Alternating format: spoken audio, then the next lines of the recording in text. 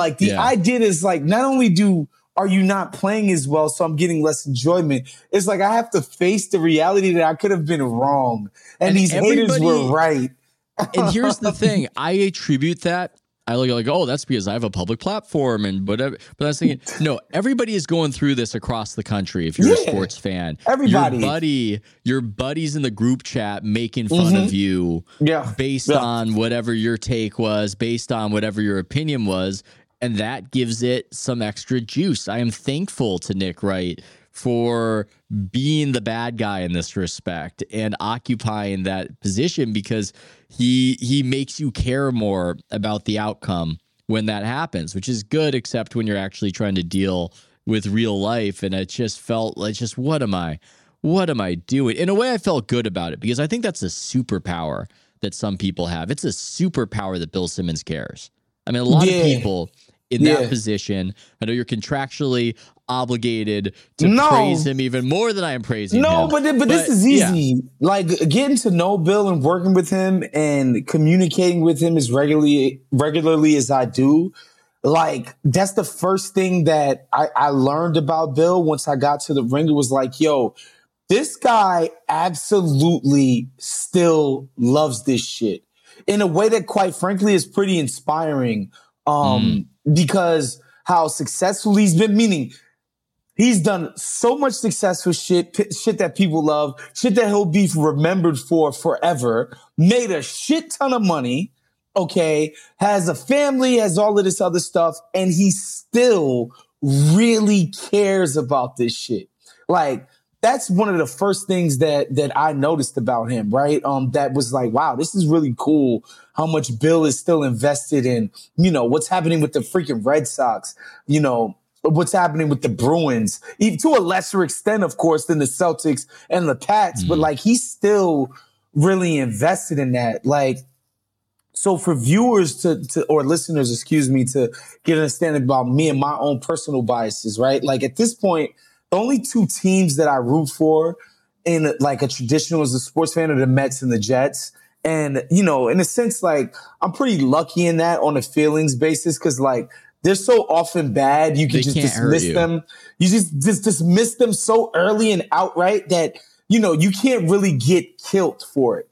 But I'll tell you this, I've been really invested in LeBron's career since I was like 14, damn near. I'm 36 now. And I can tell y'all, 2011 finals against the Mavs. I was feeling it. Bruh.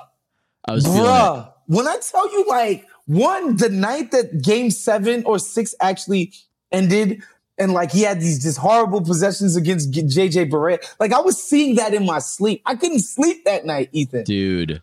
I basically haven't watched First Take since. I've seen clips of Stephen A., but I could not watch ESPN for 2 weeks. I didn't watch First Take. I did just straight up quit First Take because of Skip Bayless. Like, it was misery. Dude, I've been avoiding First Things First, my favorite sports talk show, and I missed the glorious moment that happened, and thankfully did not get Chris Broussard in too much trouble because I've been avoiding it. Because of the Brock Purdy conversation, right? Yeah, because I knew Nick would be doing his victory dance. But back then I felt the same way. It was wrapped up with all this other stuff because I was in my 20s. I'm this sort of, this nerd, and I want to show up these old fogies who feel he's not LeBron the clutch gene and violated the tradition, and I liked what he did. I liked that he violated the taboos, because when you're young, that's fun. And then you get a little bit older and you realize that, okay, there was something to their perspective, There was something to it.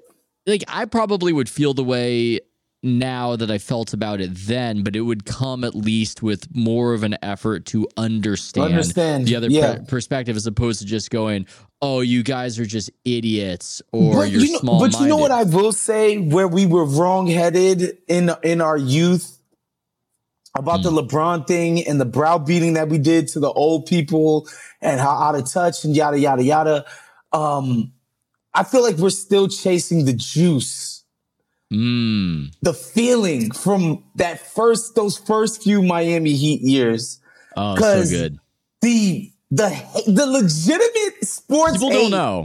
People don't know. It was legit, like it was young people. Insane.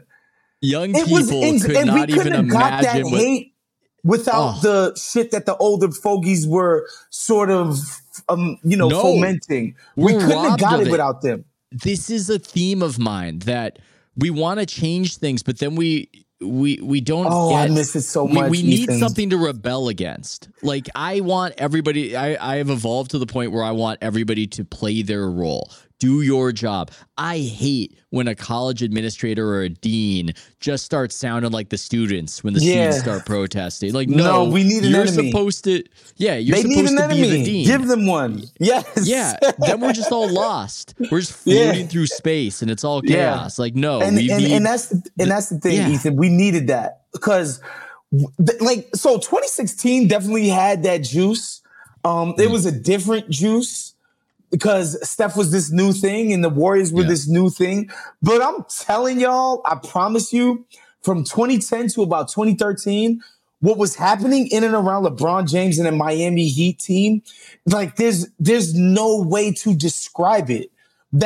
People they went to Memphis and people booed them. People were throwing shit. The Utah Jazz were pissed at. Like every arena wanted to kill these people. Yeah. It was incredible. It's like that era is done and it's over. Yeah. And that era of sports writing, there was frankly less racial sensitivity. Yeah. It's funny.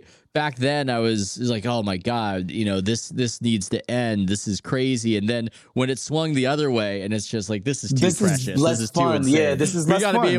We got to be able to call a guy a bum if he's playing like a bum. This is too sensitive. But back then, just people did not care. And it was a much different conversation. Some of the signs they held up in Cleveland when he came back were just, oh Lord, my God. Have mercy on my soul.